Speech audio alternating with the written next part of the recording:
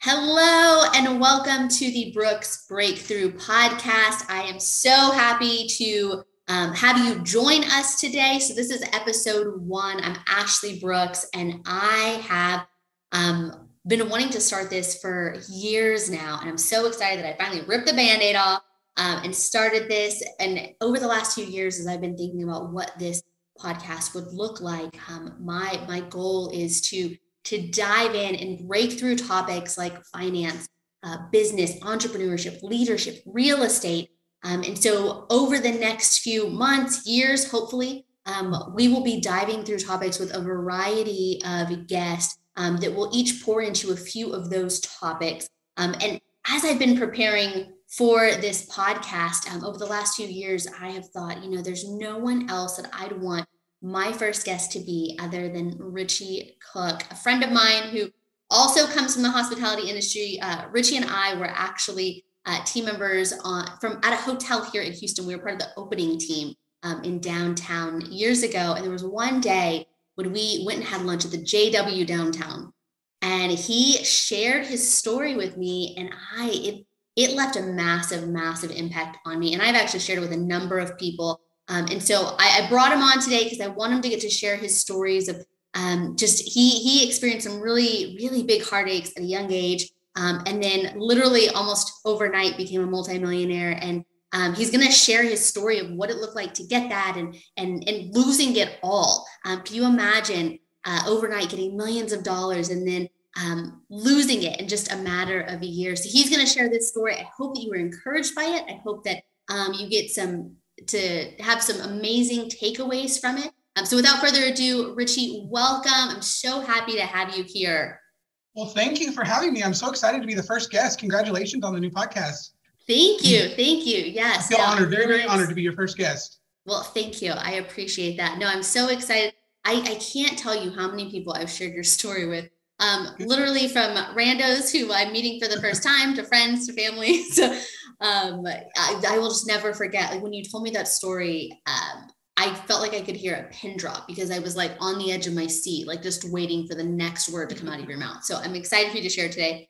Awesome. But so before we get into that though, share with our audience, where are you from? Where did you grow up? Give us a little bit of your backstory. Sure. Well, I was born and raised in Dallas, Texas. And I lived there my entire life. I actually lived in the same house from the day I was brought home from the hospital to the day I graduated from college. I'm an only child. So, and I was spoiled rotten. And I always say that I wasn't a brat, but I was definitely spoiled. My parents were really big on kind of teaching me some of life's lessons. And just because, we may be able to have nice things doesn't mean that they were, that I was owed to me, I guess. So, everything that I had, they wanted to make sure they were really good at, at giving me things, but they wanted to make sure that I never took that for granted. And I realized that wasn't necessarily the norm, and that not everybody, had the nice things that we did or got to, do some of the things that we did. So they were real good on, real good about just kind of instilling like those values and those morals from an early age. I can remember when I turned 16, I had to have, they were adamant that I started working, and I basically, when I worked after school for like 2-3 hours at Cookie Bouquet of all places. And I think I made enough, I hardly made anything, but it wasn't about the money. It was about me starting to work and learning that you kind of have to work for, the things that you want. And, life, unfortunately, it costs money to do things and costs money to live. And so you gotta figure out where that's coming from. So, and just, the value of working and what it does to a person and all the things that you learn from working. So, I've had all those kind of things instilled in me from a very young age. I was always growing up. I was always the creative kid. I was never really into sports or anything like that. My dad was an engineer, and he had the very analytical mind, and I had the very artsy mind. And I have to give him credit because he just didn't, there were times where I could just tell he just didn't get me. And I didn't get him either. Just the way that we thought things through and the way that we approached different things were completely polar opposites. But he always respected me, and he always let me know that he was proud of me, and he always let me do kind of things my way, even though it was foreign to him. So it's kind of funny that we could be so opposite, but for some reason it really worked. My parents had a great relationship. My dad absolutely loved my mother, treated her like a queen, and was very adamant that I did so myself. And so I remember when I turned 16, my dad looked at my mom and told her, you'll never put gas in your car again. And so every week, that was on Sunday nights, every week I'd have to go and get mom's car and go fill it up with gas. So she was, she was prepared for the week. So just little things like that were just important, just the way that we, we showed love to her. And, so it was really a great environment. And actually going through high school, I was really involved in the choir. I wasn't involved in sports, but I was choir, theater, art, anything creative I was involved in, and had a really, really great childhood. I mean, it was really picture perfect. And actually, when it was time to go to school, to college, it was really difficult. And it's kind of shocking where I chose to go to Texas Tech, and which is for about 5.5, 6 hours from Dallas, which surprised me because there was a lot of there was a big split. Like, it was very hard for me to leave because I consider my mom and my dad really, but especially my mom, my best friend. And so it was really, really hard leaving. And as excited as I was so worried about who was going to take care of them and, what was going to happen to them and all that kind of good stuff, and really wondering, should I really leave? And it was a real kind of difficult. There was definitely a tug of war kind of going on in my heart. And so it's kind of funny now that I think about it that I went probably to the furthest college that I could. But once I got to Tech, I fell in love with it, and I knew that was where I was supposed to be. So. What year did you start in Tech? 1996. Got it, 96. Okay, because my husband went to Tech, but he started in 01. I graduated, I'd already graduated because I graduated in December of 2000. So, got it. Okay. We barely missed each other. Yeah. Yeah. No, he loved it, and he's still really good friends with some of the people that he went to school with. Absolutely. He's turning 40 now, and they're like lifelong friends.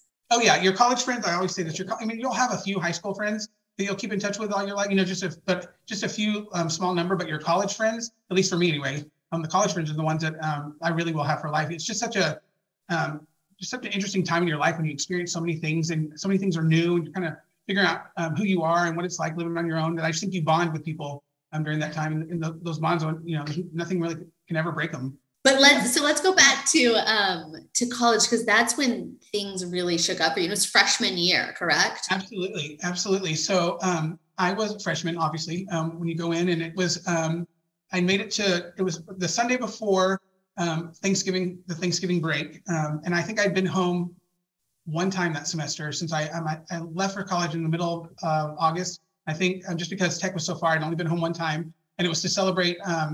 Both of my mom and my dad's birthday were in October. And it was kind of big birthdays for both of them. It was my mom's 50th and my dad's 70th. They were 20 years apart. And so my dad, obviously he was a lot older when I was born. My mom was 32 and my dad was 52, which I think kind of had a really big impact on kind of the way that we kind of meshed as a family, just because he was so much older and kind of wiser and just kind of mellowed out. And I think that really did change the dynamic, maybe just because they'd both been married before, but neither one of them had children in their previous marriages. And I don't think that I was necessarily an accident per se, as just more of a, wow, I didn't know that was still possible kind of thing. So they were a little bit older. So I'd gone home in the middle of the semester to celebrate. And actually we had a family lake house at Possum Kingdom Lake, which is about halfway from between Dallas and Lubbock. And so we had met there for their big birthday party and spent this great weekend.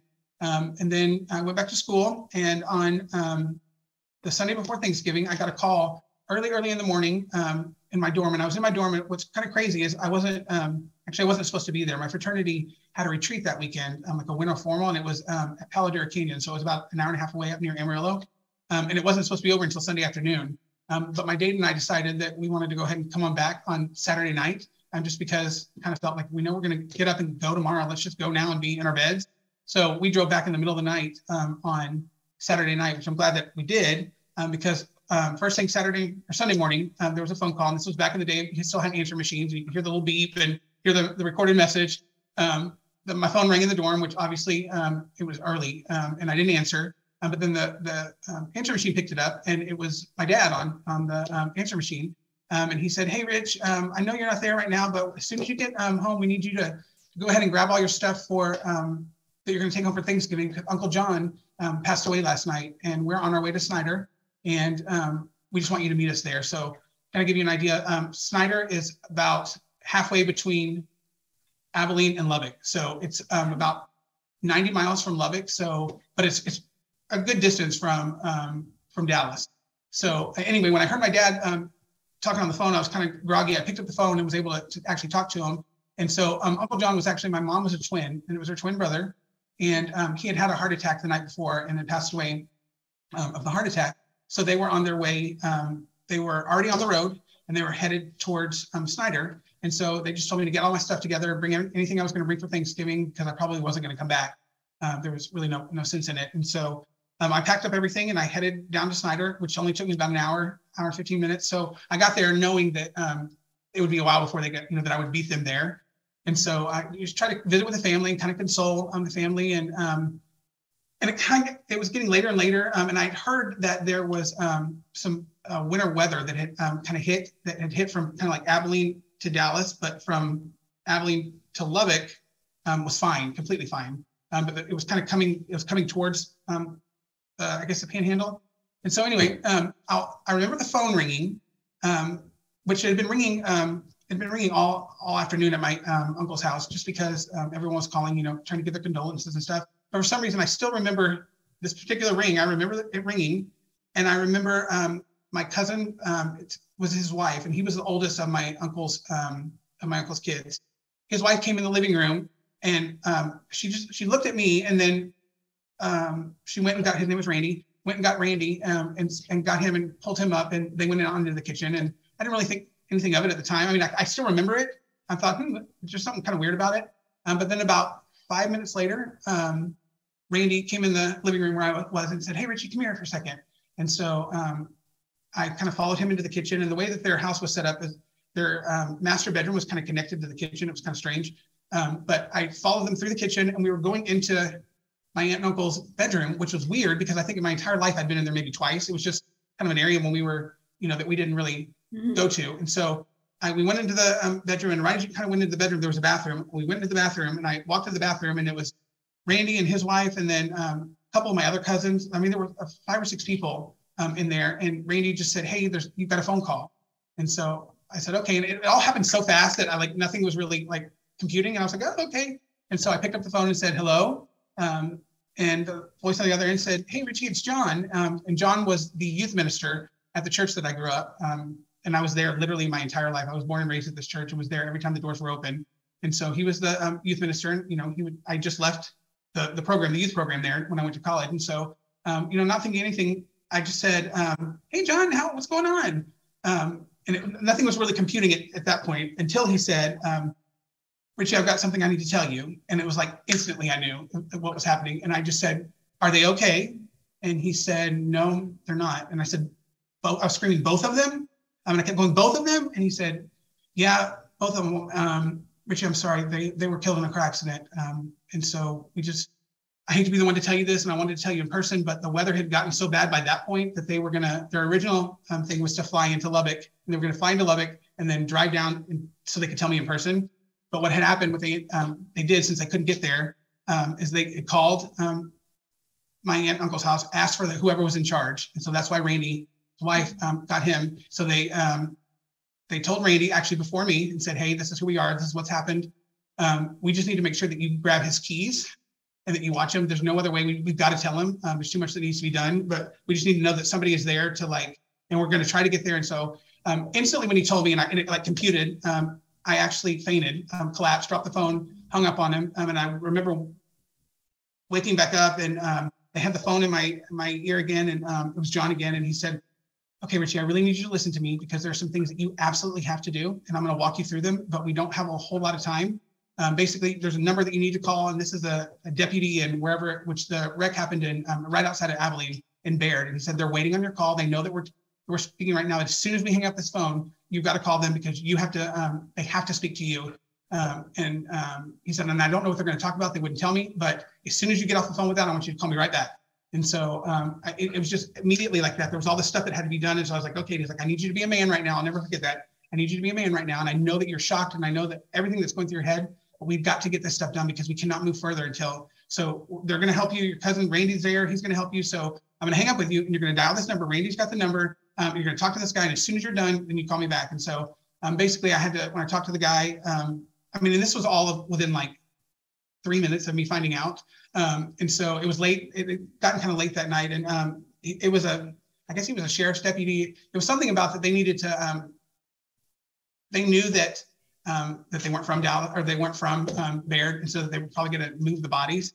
But there's all kinds of laws about when like bodies are like once bodies are embalmed, whether they can move across like county lines and all this weird stuff. So I basically had to say and give the approval that yes, we are gonna we're not gonna keep them in the county. They're gonna move them to Dallas. And so I wasn't on the phone with them really long. And so I got back on the phone with John and we talked for a while, and I don't really remember much at that point, except for the fact hanging up. And then I had the task of telling my whole my family, because other than the people that were in that little, and all my friends at Tech, and that was probably the worst part. Obviously the family that was there on my mom's side knew, but I was the one that had to tell my grandmother, and she had literally just lost her son the night before, and now her daughter and her son-in-law within less than 24 hours. And so I had to tell her, and it was horrific. It was one of the worst experiences ever. And she just, she lost it, and she just couldn't comprehend, even to the point where every few minutes she would come back in and say, well, have we heard any news? Have we heard the doctors called? Or are they going to be okay? And so I'd have to say, well, no, Grandma, they're not okay. They died. And so then when I would tell her, it was like she was hearing for the first time over and over, again. And so, it was gut wrenching. Finally, I got to the point where I was like, I can't tell y'all, someone's going to have to deal with this because I can't. So then I had to call the rest of my family, my dad's side, which is a huge family. And they're the ones that I spent 90% of the holidays with, and that I considered because they lived in the Dallas area. And they were definitely who I was closest to. And then it got to a point where, and of course, the first thing that I wanted to do was leave, just like John knew I was going to want to. It's like, I have to get to Dallas. And everyone was like, nope. And so everybody tried to get to me, but actually the weather had gotten so bad that they weren't able to get to me until the next day. And it was like 4 or 5 o'clock the next day until my aunt and uncle were able to get to me. But in the meantime, I had the greatest group of friends at Tech. I think I made 1 or 2 phone calls. My roommate, my best friend up there, and I'm not kidding you. So from the weather was coming in, but from Lubbock to Snyder, everything was fine. But from Snyder onward, is where it got bad. And so knowing that my family hadn't gotten there yet, there was about 80 college kids, and my friends in my fraternity and people that I know in the dorm that all like caravan down from Lubbock down to Snyder. And they all showed up at my aunt and uncle's house, which is a small, tiny little house. There was no way that they could all fit in there. So I remember we ended up going to a truck stop, and this truck stop had like one of those diner restaurants, but it was closed. But they told the person that was working there and kind of what was going on. I said, we just need a place to sit. And so and they just sat with me all night. And I just kind of, from that point, I never really cried, other than like when I fainted and I got up, and I really never cried really at all. It was like I was in such shock and just kind of went into robot mode. And so of course we finally got back to Dallas, had to make the funeral arrangements, which is horrific. It's not fun in any way, shape or form. And it's, there's a lot of things that, just a word of advice, if you can ever, I know it sounds morbid, but if you can ever plan your funerals now, your family that is still here it will make it so much easier, and it'll be a lot cheaper. But just that, I'm an 18-year-old kid that is in such shock, and I'm having to pick out caskets, and I'm having to pick out flowers, and I'm having to pick out plots, and all this just random stuff that it was just, it's a lot to take in all at one time. And I'll never forget one of the other, so John, the youth minister, that told me, there was another guy, his name was Rick Briscoe, and he was the choir director, the youth choir director. And so I was really close to both of them, and actually both of them walked with me and sat with me through the whole process of planning the funeral. And we had to do it really, really quick, because by the time I got to Dallas, it was late Monday night. Tuesday, we had to spend all day at the funeral home and plan everything. And then Tuesday night was the visitation, because the funeral had to be Wednesday because Thanksgiving was Thursday, and people were going out of town and all this. So it was like a real quick kind of turn of events, and everything was happening so fast. But I remember we were at the funeral home planning everything, and we go to pick out the caskets. And Rick, grabbed my hand and pulled me back and said, hey, I just want to let you know that this is going to be the absolute worst part. And he said, there's nothing that I can say that's going to make this any better. He goes, but I've done this a lot with a lot of people being a minister, and I'm telling you, this is the worst part, and it sucks. And that's why I just want to warn you that it's coming. It's unavoidable. But I tell you what we need to do is when we get down there, we're just going to stay focused. And you're going to go in, you can do a loop, and you can just, as you're doing, something automatically that you like that kind of pique your interest, we just kind of point. So the goal is to get you in and out of there. You don't want to be in there any longer. They're going to try and talk you into all this stuff. And all you got to do is just, make a lap. Your gut's going to tell you which ones you like. Just pick them and move on. And so, and I've never forgotten that, just because during that time, and especially afterwards, people like to tell you, that I'm sure that, they're up in heaven looking down at you. And, it's like everyone's like a yes man and trying to like sugarcoat it just because they don't know what to say. And it's not their fault. But, you just need somebody just to say, this sucks. And I know it sucks and it's going to suck real bad. In this specific moment, it's going to be really tough. And it's probably going to be one of the hardest things you've ever had to do, but I'm here with you and you're going to get through it. And to me, that is so much more beneficial than someone just, the sugarcoating all that kind of stuff. And, God will give you the strength and all that kind of good stuff. Because in a time like that, you don't want to hear that. If one more person told me that, my parents must be so proud of me looking down at me in heaven, I just wanted to punch them just because it's like, okay, that's great. And yes, I know this in my heart, but right now there's so many emotions that you don't want to feel that. So anyway, so we got through the funeral and got, the first 2-3 weeks are great because you're surrounded by people, but it's about the day one of week 3 is when everyone kind of starts to go back to their normal lives and everything starts to, and then all of a sudden you're left with not your normal life. Like your life, my life was just shattered. And as a matter of fact, the day that so we had a family dog and I knew that the dog was going to travel with us and we didn't go anywhere without the dog. And so the whole first couple of days before the funeral and everything, we knew that they couldn't find the dog, but we thought that it just gotten loose, like on the side of the road during the accident or whatever. And so it was really weird. After the funeral, as soon as we got back from the cemetery, I went straight into my room and I changed clothes, got dressed, and grabbed the keys to my car and was like headed out the door. And of course, everyone's watching me like a hawk and said, "Where are you going?" And I said, "Well, I've got to go get," our dog's name was Scooter, but we called her Tudor. "I've got to go find Tudor. She's on the side of the road. It's been a couple of days now. She's probably hungry. I just got to go find her. And she's probably not going to come to anybody else. She's probably scared. But if I just go where the accident was, I'm sure that I can find her." And everyone was like, no. They've got people looking for her. And I said, "No, that's my dog. I've got to go find her." And so then that's when my aunt kind of pulled me aside and she said, "Richie, actually wanted to let you know that they found they found Tudor. They found her in the car, and she's dead also." And it was really weird. I couldn't comprehend my mom and dad being gone, but I was able to wrap my mind around the dog.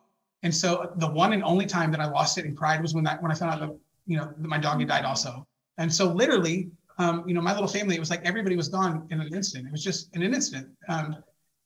Everything was gone. So that's kind of like that. It's all crazy. But in that same instant, because of my inheritance, I became a multimillionaire. And the reason it wasn't that my parents were, that well off. What actually kind of happened, and it's kind of a weird thing, but apparently with life insurance policies, if your death is accidental, a lot of the life insurance policy will pay double. And so that's what happened with my mom and dad. And since it was accidental for both of them, they were both paid off. It just compounded, the amount of money that, that I was able to get. So I ended up at 18 years old with about little under 3.5 million when it was all said and done. And I was 18 years old, which was the great thing, which meant that nobody could really legally tell me what to do with it. My parents' will, of course they had a will, but their will was basically kind of generic because they named each other as the benefactor. And then I was the second one. So it was kind of weird the way it all happened because they both kind of canceled everything out. And so there was a lot we had to do some stuff in court and stuff to get that figured out. But basically, I let my uncle, there was one aunt and uncle in particular that was my dad's brother. And he was my dad's best friend. And his wife, my aunt, was my mom's best friend. So we spent a lot of time together with them. And he became the executor of the estate, which basically all that meant was that on checks and stuff that were signed, there were 2 signatures. So there was a certain, and I don't remember what it was, but there was a certain limit to where if I needed to pull more than that out, either one of us wanted to pull more than that, we had to have the other signature. But what ended up happening is that when I would go back from, instead of going home, let me put this back. I knew immediately that I was gonna have to sell the house. I knew that there was no way that I could ever go back. And so actually a lot of people, I was criticized because I made the decision too quick, but I knew instantly there was no way that I could ever continue to live in that house. There were just too many memories. There was too many. So actually, I went back to tech. So that was a Sunday before Thanksgiving is when the accident happened. And I stayed home all the way through the Christmas holiday. And then when school started the next semester, in January, I went back. And there were literally on the day that I was headed back, there were 2 moving trucks that pulled up. And one of them was stuff that I was going to take with me to Lubbock. And the other was stuff that was coming from the house and was going to go into storage. And so the day that I left to go back to school, a month, maybe a little 2 months after their accident. So when the house went up on the market. And so it was very, very quick.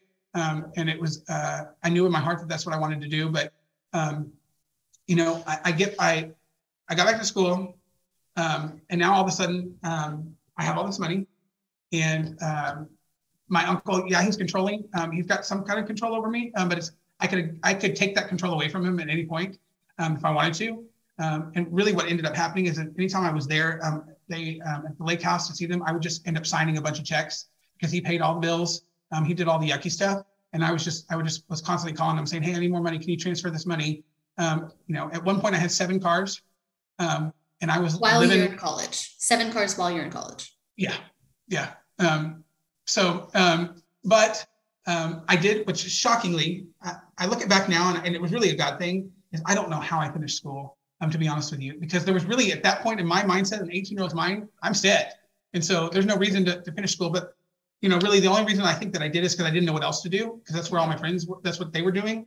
And my parents had worked their entire lives to be able to send me to school. And it was super important to them to be able to provide, you know, a college education for me. And so I think it was more kind of to honor them. But I look back and, you know, it's crazy, crazy that I just, that I was able to even finish. And so now there was a new, my day-to-day life, it was a weird, polar opposite. So I had this grief of my parents, which I really didn't grieve. And to be honest with you, I can't believe I'm saying this, but for the longest time, you know, like in college, when you meet people, the first few questions are, where are you from? And then what do your parents do?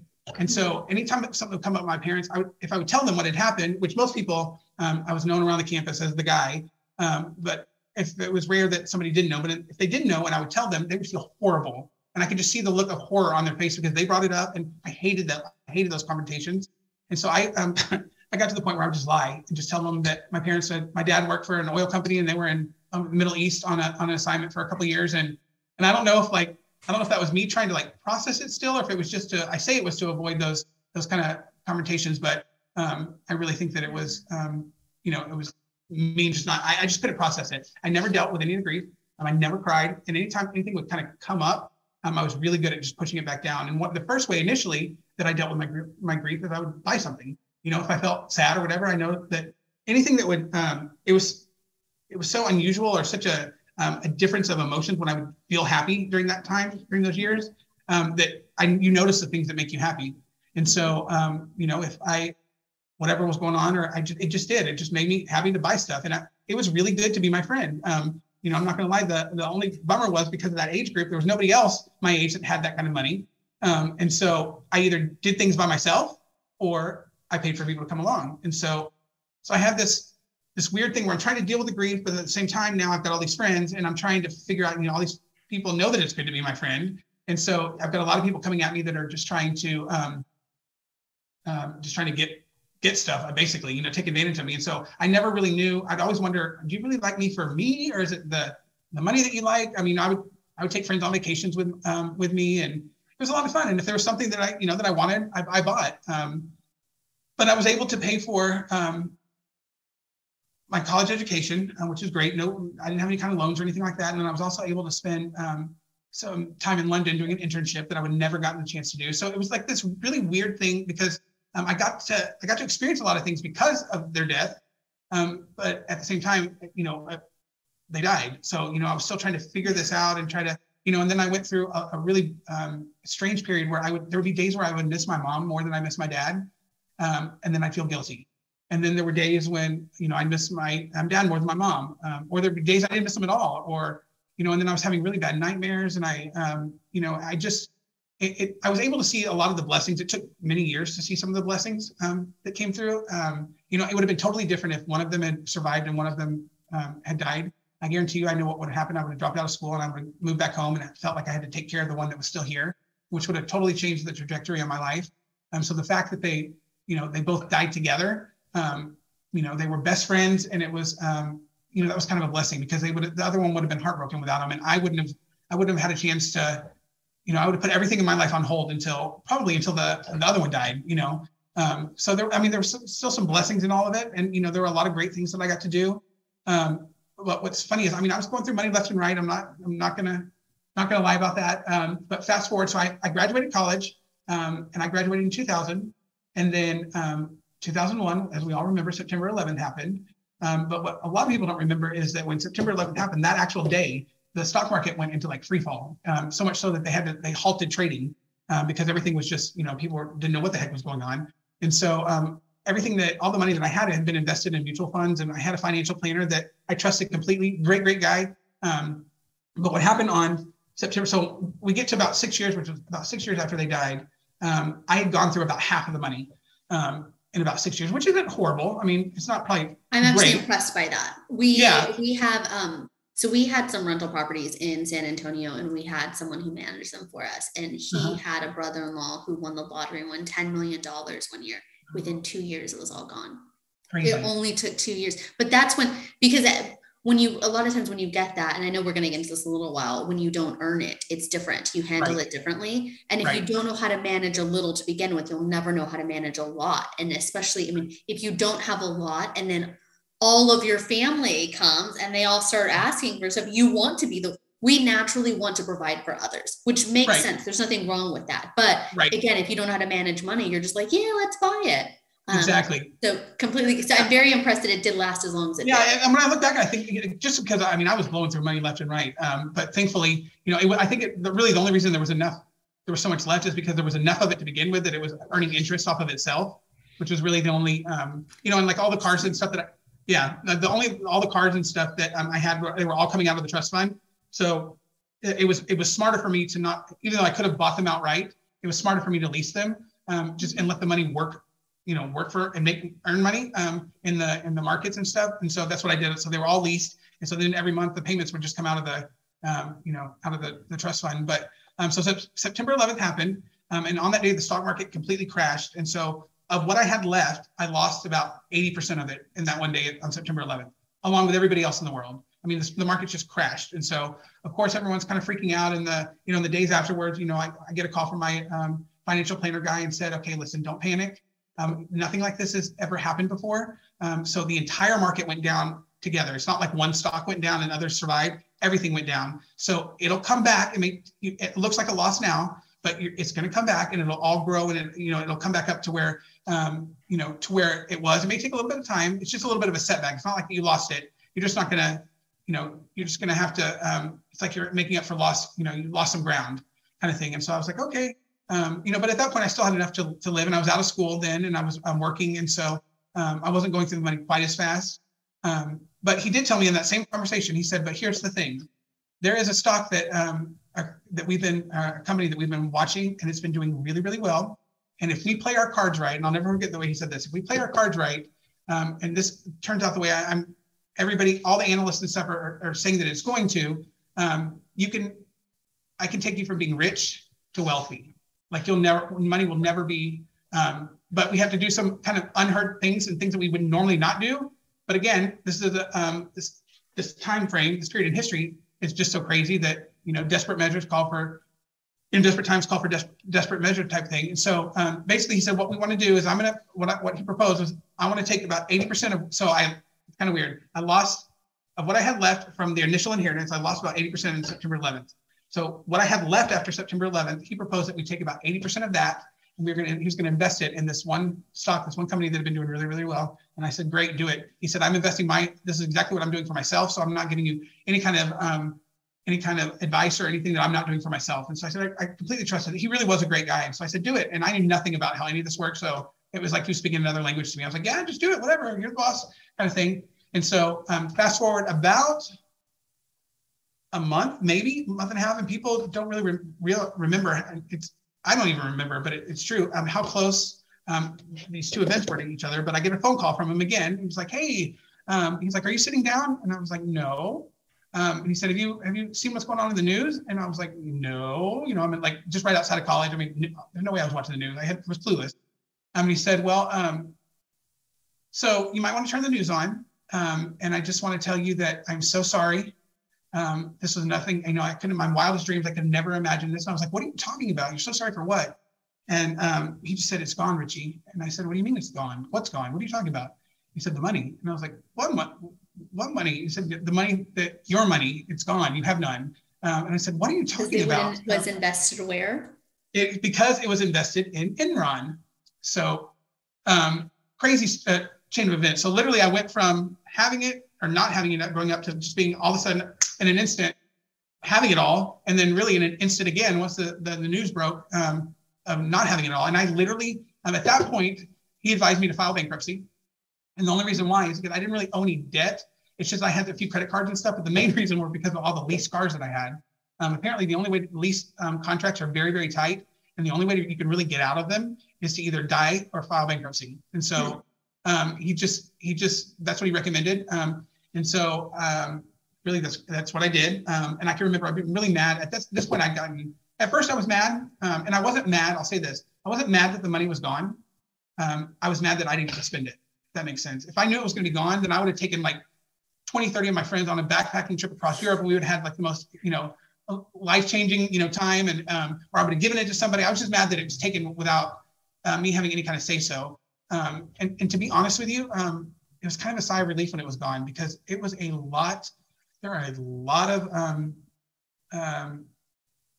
problems that come along with it. And I know that sounds like cliche and stuff, but I was like whatever the world's charity, anything that happened or anytime anybody needed something or anything, the first person they would turn to was me. And I just didn't know how to, it was just to the point where I was like, come on, like, but at the same time, it was like, how do you say no to this stuff? And my family, to be honest, at times were some of the worst, and so I was forced into making some decisions and being this person that I shouldn't have never had to have been at 18 years old. And I would feel guilty about it. And it was just a lot of hassle. And then, compound that with, the people not knowing whether people really like the real me, or if it's just because of the money that I had or the reputation that I had. It really did take a big toll on me mentally, to the point where, I think I remember telling you this is, and I'm still this way, is that I never, the reason that I was kind of glad that it was gone is I never earned this money. I didn't ask for it. Mm-hmm. So I didn't work for it. It wasn't my blood, sweat, and tears. It was given to me in a set of circumstances that were horrific. And it almost, to me, I kind of viewed it, got to the point where I kind of viewed it as like a cheap consolation prize for my life being ruined. Oh, your life is ruined, all your dreams shattered, all that good stuff, but here's some money, take care and have a good life. And so I almost got to the point where I kind of resented it. And then also, no matter what I bought, as much as it's fulfilled or as happy as it made me, it was fleeting. It was only a matter of time before those feelings came back in, and then whatever I just bought was like old now. And the things that I thought were this is gonna really make me happy. This is what's gonna really, if I could just get to this, or if I could just have this car, if I could just have this TV, or whatever it is, then I'll be set. I'll have everything that I want. And that's true for a day, a week, maybe a month if you're lucky. But then, all of those real life sets back in. And that's the thing, the biggest lesson that I've learned kind of this with money is that, I didn't earn that money. And so it meant nothing to me. And so when it was gone, it was gone, and truth be told, I was kind of relieved that it was gone. And there's, I just think that I see friends now that are so driven by money and by the material things, and they're great. Don't get me wrong, material things are great, and money is great. I'll be the first. You need it, but it can't be. When it becomes almost like your God, or it becomes, if you raise it above, it's the only thing that matters. And we have I've heard some of my friends do it, and luckily I'll just say this, not that I'm any better than anybody else, but because I had it all and I've lost it, it doesn't impress me anymore. Because it's great. Don't get me wrong. It's great, but I'm not like, it's just not as glitzy and glamorous as it was, because I've experienced it, and I know what, how hollow I still felt on the inside. Yeah, I was doing all this cool stuff, but you still have to go to sleep. When you're in bed at night and you're still with your thoughts, I was still devastated, and I was still heartbroken, and I was still grieving, and I was trying to figure out what I'm going to do with my life. That my entire world was gone, and so on the outside it looked like that I had it all together and I had lived this cool life, but what really on the inside, I was empty and miserable, and so. When you first told me this story, you said something that to this day I've never forgotten. You made the comment that you could have given it all back just to have your parents back. You would in a heartbeat. Oh. And this is really, the main reason that I wanted to have you on as my first guest, because I love talking about money. And there's a few questions we're going to get into that dives into like understanding money, growing wealth. I love that stuff. And I love getting to like understand like how things affect us psychologically and in ways that we don't even understand. So we're going to get into that in a few minutes. But the thing that I loved about your story, and again, why I wanted this to be kind of the foundation of the podcast, is that I'm hoping that entrepreneurs listen to this, people who want more, who want success. And again, like you said, there's nothing wrong with wanting money. Money is a tool, nothing more, nothing less. That is it. Right. And so when we stop looking at money as a tool and we look at it, like you said, our God or something that has value over everything else, we miss it. Because you could have a ton of money, but if you don't have your family, like if you're not rooted in a strong foundation, that money is nothing at all. And a lot of times in when you're growing as a leader in business, a lot of times the main thing you're going to hear is your why, right? And if you say, oh, because I want a bunch of money, your coach, your teacher, whatever is going to be like, I'm going to call BS. I've heard that a number of times to people. I've heard literally last week I was in a leadership training and a guy was asking, okay, what is your why? And don't say it's for the money, because we know that's not it. Like, what is the fundamental why? And it always goes back to like our family, right? There's the story that I heard last week, like for her, it was about like her husband and her children. For me, and if you go to my why, it's like my mom worked so hard and she worked multiple jobs. She was from Mexico. Like she had a really tough childhood. And for me, my why is like, I have to work really, really hard to make her sacrifice worth it, because there's a lot she did so that I could have opportunity. And so like me wanting to have, cash flow or financial wealth for my family, it's not, because I just want to be a millionaire or I just want money. It's because I want to work hard so that I can make my mom proud for what she did. Right. So and I don't want us to lose sight of that. So if you're listening today and you want really, you have such big aspirations, that's amazing. Go for it. I hope that more people gain financial literacy, that they are able to be financially free and have legacy for their family. But that's what it's for: legacy for family, legacy for communities, and not just to attain a whole bunch of money so you can do fun things. Because that's a very hollow life, as you said. Absolutely. Earlier, that your dad was really good about teaching you the concept of having a good work ethic, right? Mm-hmm. Were you ever taught anything about finances? Not really. I was taught how to like balance a checkbook, and I was taught things like, for instance, when I turned 16, the deal was that I could get any car that I wanted to within reason, as long as it had to be used. They refused to buy a 16-year-old a new car, and I had to pay for the insurance. So whatever car I wanted, it had to be used, but I had to pay for the insurance, and they were adamant about it being full coverage. And so I can remember this talk we had with my mom, and I was working at the time, but unfortunately, for full coverage for a 16-year-old in Dallas, Texas was like ridiculous. And to be honest with you, my insurance was more than I made. So it was kind of like impossible for me to go to school and like with the job that I had. And for a boy, because it's different for girls and boys. Exactly. Yeah. And so what they did is they settled on $250 a month, which it was far more than that. But that was going to be, they felt that was kind of a good share of my, and I'll never forget when we first started this and I turned 16, my mom sat down with me and she goes, okay, I need you to listen, and I need you to listen carefully, because it's the only time we're going to have this talk. It's the only time I'm going to say this. She said, your insurance is due on the 1st. It's late on the 3rd. And so if you turn it on the 3rd or later, go ahead and just add an extra $25 late fee. You don't even need to ask for me, because it's going to be there. So you might as well just go ahead and add it. And I just want you to know that I may or may not remind you of the impending, like when it's due. And if I do remind you, great. And if it helps you, great. But if I forget and I don't remind you, it is still due on the 1st and it is still late on the 3rd. And so I remember thinking, well, okay, God. And so I had my, my own little checking account, and I was making money and putting my paychecks in there.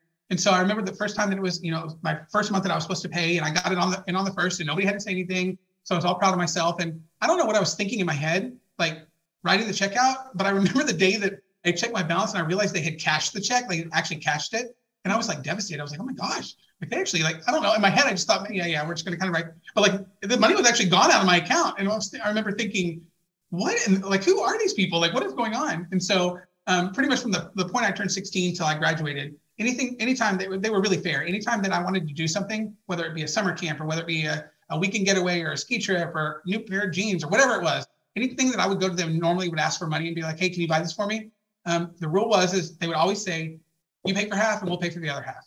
Mm-hmm. So even though that, prior to 16, they I wasn't really working. They were just buying all of it for me and letting me do that. But they kind of instilled that, not only you're going to make the money, but you're going to have to spend it too, like on your, so how bad do you want to do it? And so, I can remember there being things that would come up and I'd be like, I don't really want to, that's going to cost me like, so I was really starting to like kind of understand that. And I was like, no, I think I'm gonna sit this one out because I want to do this one. So as far as like that, but it's like, those lessons were taught. And what's really kind of cool about my parents is the day that we left from college, the day that they left, we got there and they were headed back to Dallas and they were dropping me off. And this was our final goodbye.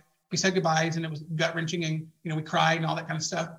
And they were walking back to their car and this was it. This was the moment they were going to drive off. And my dad, he was in the car and then he started to back up and he stopped and put the car in park and got out of the car and was like, oh, hold on, I forgot something. And I was like, yeah, what'd you forget? And he was like, come here. And so, I walked over to him and he had it in his shirt pocket. He pulled out, it was a debit card, an ATM like card. And he said, I forgot to give you this. And I said, well, what is that? He goes, well, it looks like it's a debit card to me, an ATM card. And I said, well, yeah, but it's not, we just set up my account like 2 days ago and that's not that bank. And he said, well, actually this is an account that we set up years ago. And anytime that we deposited any of your checks that you gave us or your money that you gave us, it went into this account.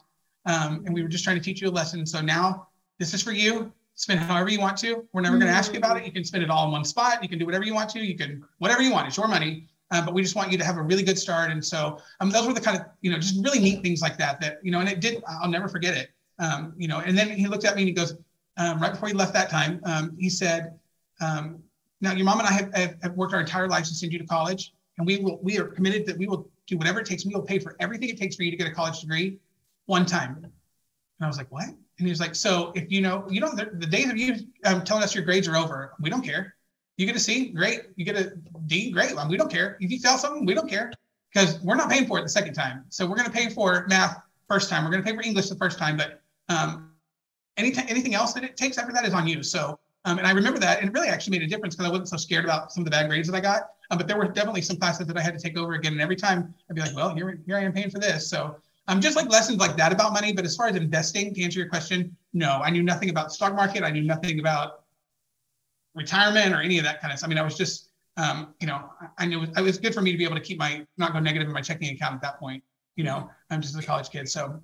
And most people aren't, right? I didn't really even learn about investing or cash flow or anything, honestly, until my husband and I were dating and I was in my late 20s. He introduced me to Rich Dad Poor Dad and that changed everything. And even the first time I read it, I've probably read it 3 or 4 times now. And now I understand it way more than the first time because there were concepts in there that I'm like, I don't understand what he's saying. It sounds really basic, but I don't get it.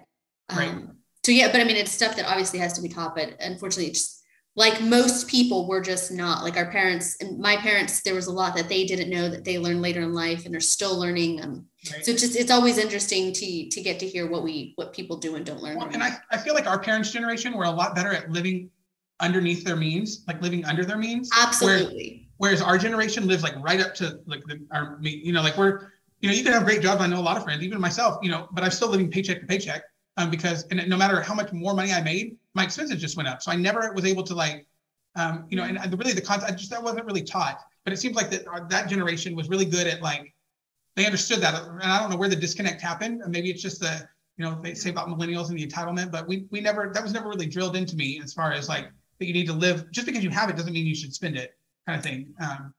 Well, and I think things are changing since just with some of the groups that we hang out with now, after my husband got me into that, like we are seeing more and more people that are just leveraging opportunities so that they can, get cash flow and have financial freedom. And I think it's kind of a mix of those people wanting to have ownership and get cash flow, but also don't want to have bosses.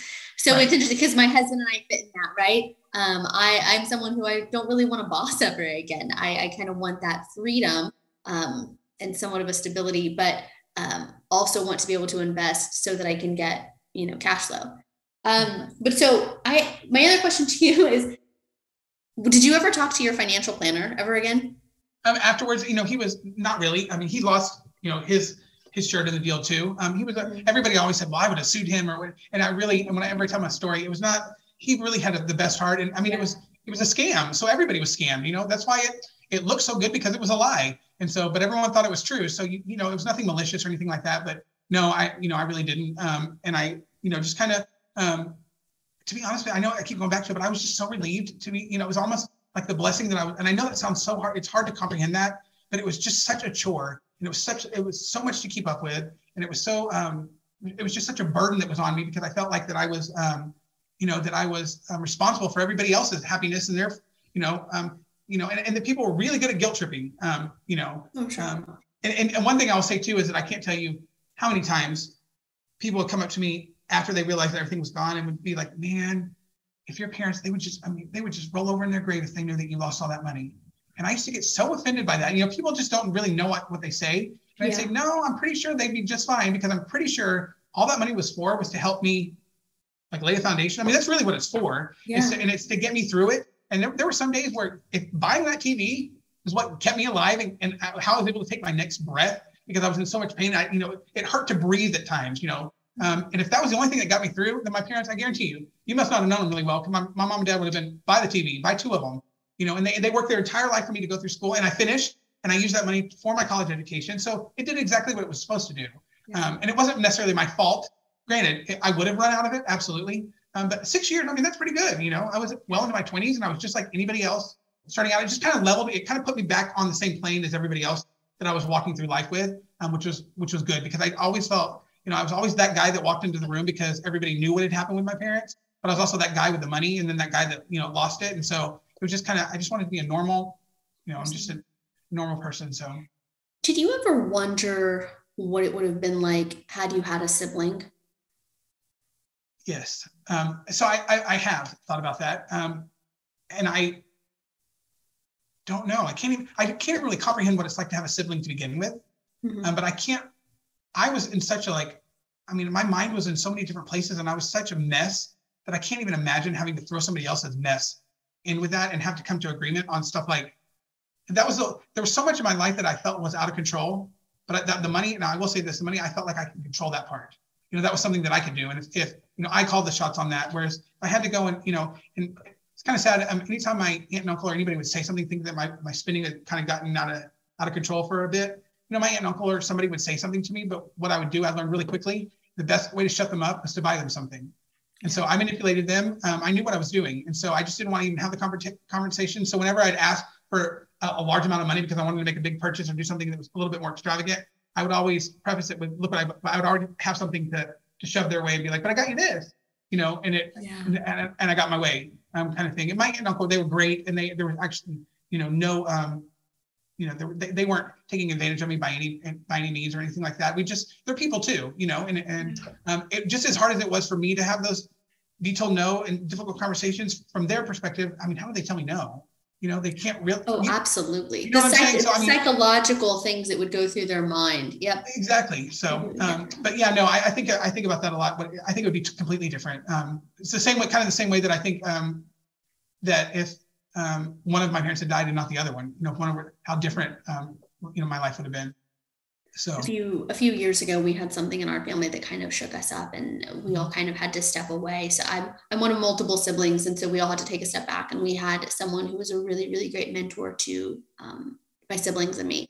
And she told us, understand that the next few months that you're going to go through, you need to remember to show grace to each other because you are all going to be in different emotional states. And you will all get to forgiveness at different periods. And it was so true. And I think hearing that, because as you said earlier, like your youth pastor had to tell you some really hard truths. And so you don't want someone to be like, hey, it's okay. Like she told us, she had to tell us some hard truths, right? Like not just about the situation you directly are in, but your family members, and understand that you have to show grace because you guys are all going to be angry at different levels of anger, and your anger is going to end at different times. And that helped us a lot. And even now, and it helped us understand each other more. And I think for us, we kind of grew a little bit closer just because we were able to realize that we all have very different personalities and the way we process things are different. Right. No two people are the same. So it's interesting. That was a question I had thought about for a while for you, was if that had ever crossed your mind. At this point, I would love to, as far as the money part goes, that part would have been difficult, but, I would love to have that person in my life that support, and that person that, that knew what life was like, growing up, and kind of shared the same experiences, and had that person that I knew was forever, that we were forever attached. because that's been the hardest part for me and going through the grief process. It was feeling that I was alone. And so I went through this phase for a long time that I wasn't necessarily upset that, because of my faith and, and my parents were very faithful in the church and were very godly people. And so it wasn't a matter of like, I didn't worry about where they were. And I just knew without a shadow of a doubt that they were, in heaven. It was more of, God, you just left me. Like, you just took my whole family. Like, why couldn't we have all gone together? Why couldn't we have, why couldn't I have been in the car too? We could have all, Cook family, here we go. We go from earth to heaven. But I felt this just sense of abandonment, like, even my dog, like, you just left me. Like, now what am I supposed to do? Kind of thing. And so that was really hard for me so I was very, very angry at God for a very, very long time. And people would say, you need to draw near to your father. And I tell God in my prayers and stuff, I had a father that I was very happy with and I was doing fine with, but just very blatant, just an anger kind of thing. So as I went through the process, I've learned a whole lot about grief. It's been 26 years ago. Yeah. So, there's all these weird milestones that happen. The milestone where now I've been alive longer without them than I was with them. And all these kind of like phases in life that I go through. And grief, let me tell you, is a process. And one thing that I've learned is that you have to go through it. And I didn't for a good 15 years. I just pushed it all down. I didn't cry, but there is no way around it. It's just something that the body, your mentally subconscious level, you have to, it exists for a reason. And it's something that you don't ever get over. You never get over grief. It just becomes kind of a part of you, just like my arm is a part of me. It's just something that it's just a part of me. And I live with it. But the biggest thing that I'll say on this, in case there's anybody kind of struggling with this, that as time goes on, one thing that I learned, and it changed my entire perspective, is, your grief is measurable by the amount of the intensity of the love, or the amount of the amount that you love somebody. For instance, like if there was a crossing guard that I loved, and I found out they passed away, I would grieve for that crossing guard, but the grief wouldn't be as like gut wrenching because the love was different. Yeah. So the fact that my grief, somebody that is, really grieving, and your grief is intense, and it's, it almost feels like it's going to take you out. It's going to be what kills you. When you get to a certain point, I was able to get to a certain point, and I was able to make the connection that the reason I'm grieving so much and the grief is so hard is because the love was so great. And so without the love being so great, there would be nothing to grieve.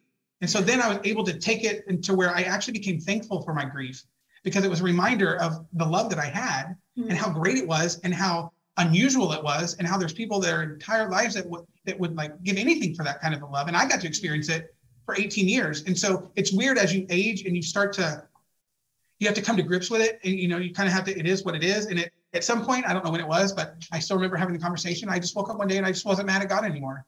And I in my prayers and stuff, I told him, I probably know this is weird, but not that it's weird, but I forgive you. I needed to hear myself say that to him. And I don't know what changed. It was literally like, I just woke up one day and I said, okay, I'm not mad anymore. I forgive you. It kind of is what it is. But, as you kind of go through it, my grief is part of who I am now. I mean, it's become a part of who I am. And so it's not something that I try to hide. It's not something that I fear anymore. It's not something I'm ashamed of. It's just who I am. And it's part of my story and a part of, my life. And so now that I can look back on those days like Father's Day, it was just, we just had Father's Day this past weekend, and some years it's fine. This year it kind of hit me kind of hard, and I don't know what the difference is. But I was able at the end of the day just think, well, how lucky am I that I'm really 26 years I'm still grieving. I mean, what an incredible relationship, And so when you're able to kind of put a spin on it and see it from a different perspective, it really changes things, and it really kind of changes your outlook on life and the way that you approach things, and the way that because it's really easy when you have something like that to become entitled and think that the world owes me this, and that is a very, very very dangerous kind of road to go down, thinking that you're entitled, because obviously the world doesn't owe you anything, and nor do they care about you, and that's really a hard pill to swallow too. So true. When you realize what for a lot of people to accept. Exactly. But yeah, so those are some of the big lessons that I've learned. But again, it's been 26 years, so that did not happen overnight by any means. It was a very, very slow process. But I laugh now. I have joy in my life. I have my life is good. If I were to sit down and write my life story or tell somebody about my life, it would be a good life. I've had a good life. I've had some horrible things happen, but I've had a good life. And life does go on, and you just have to trust that you just have to trust that you'll get there, and just like you said with your family, if everybody gets there in different ways, it looks different to different people. And you just got to let people, however it manifests itself, as long as it's not dangerous to them or somebody else, you just have to let them be where they're at. And they'll get there when they get there. It's a process. And be grateful for the growth. Because I think that was probably it's nowhere obviously near as difficult as, the stuff that you went through, but it was difficult for us in that time. It was a pain that we had never experienced before, all in our own ways. And we were all in different cities.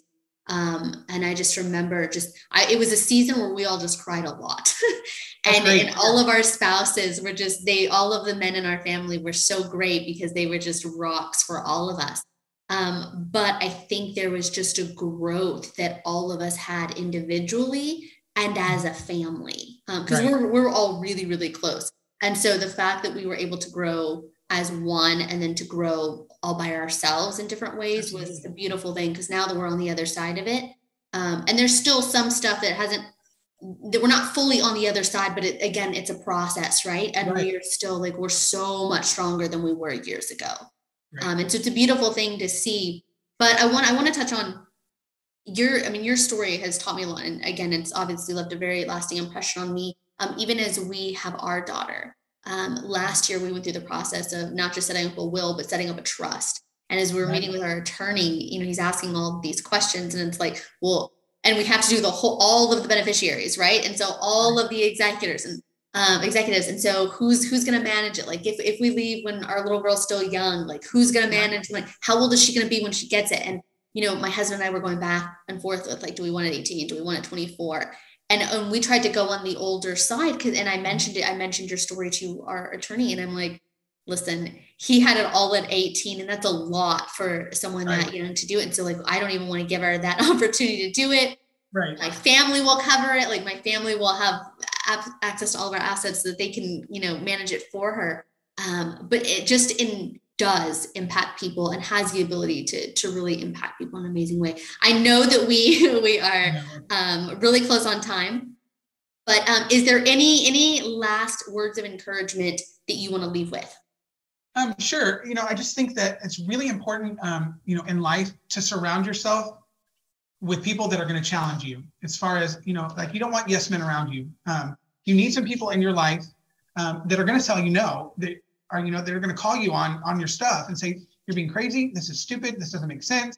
Somebody that, that has got your best interest at heart and will see, and so much so that they're afraid to tell you, that they'll say no, and that they'll say, this does not make sense. And they'll jump in. I think it's real important for that. And the second thing is, when we're talking about money and stuff, I think when you really, for me, when I'm the happiest is when I'm giving. So I'm the type of person, I would much rather give a gift than get a gift, just because I put so much time and effort into it. And I try to find the perfect thing. And I'm so excited when I've got a gift for somebody that I can barely stand it, for them to wait. I'm the one that wants to give it to them right away. I find so much joy in that. And it, it takes the focus off of yourself. Really what money should be, and the kind of way that I look at money now, is that the money that I'm making and the legacy I'm having, we should really be making money to give it away. Because if you can do that, it'll change the world, and not invest in, of course, there are things you have to do to live, and I'm not saying that, but, I want to be a person that invests in people and not stuff. Invest in somebody's life and pour into somebody's life, because they'll do the same, and then they'll do the same, and then that's how the world has changed. It's not through your money, because there's always going to be somebody else that's got the money if you don't have it. Somebody else is going to step up to the plate. Somebody else is going to whatever. And don't get me wrong, those things are good and they're needed, but really, sometimes it's just in your own household. The job that you're doing, if you're, working, and trying to earn so you can take care of your family, but are you doing it at the cost where you're missing out on your family? Yeah, very much so. And a lot of times that happens. You want to have all of this for your family, but you're never there for games. You're never there for school events. And so it sounds funny to say that you're earning money to give it all away, but it's really what you're doing when you say that your family is your why. It's because your daughter, you want it to have, because it's not for you that you're not like, well, I want all this money so I can have the new cars, for your daughter and for her life. And so she can, in turn, pour into her children's life.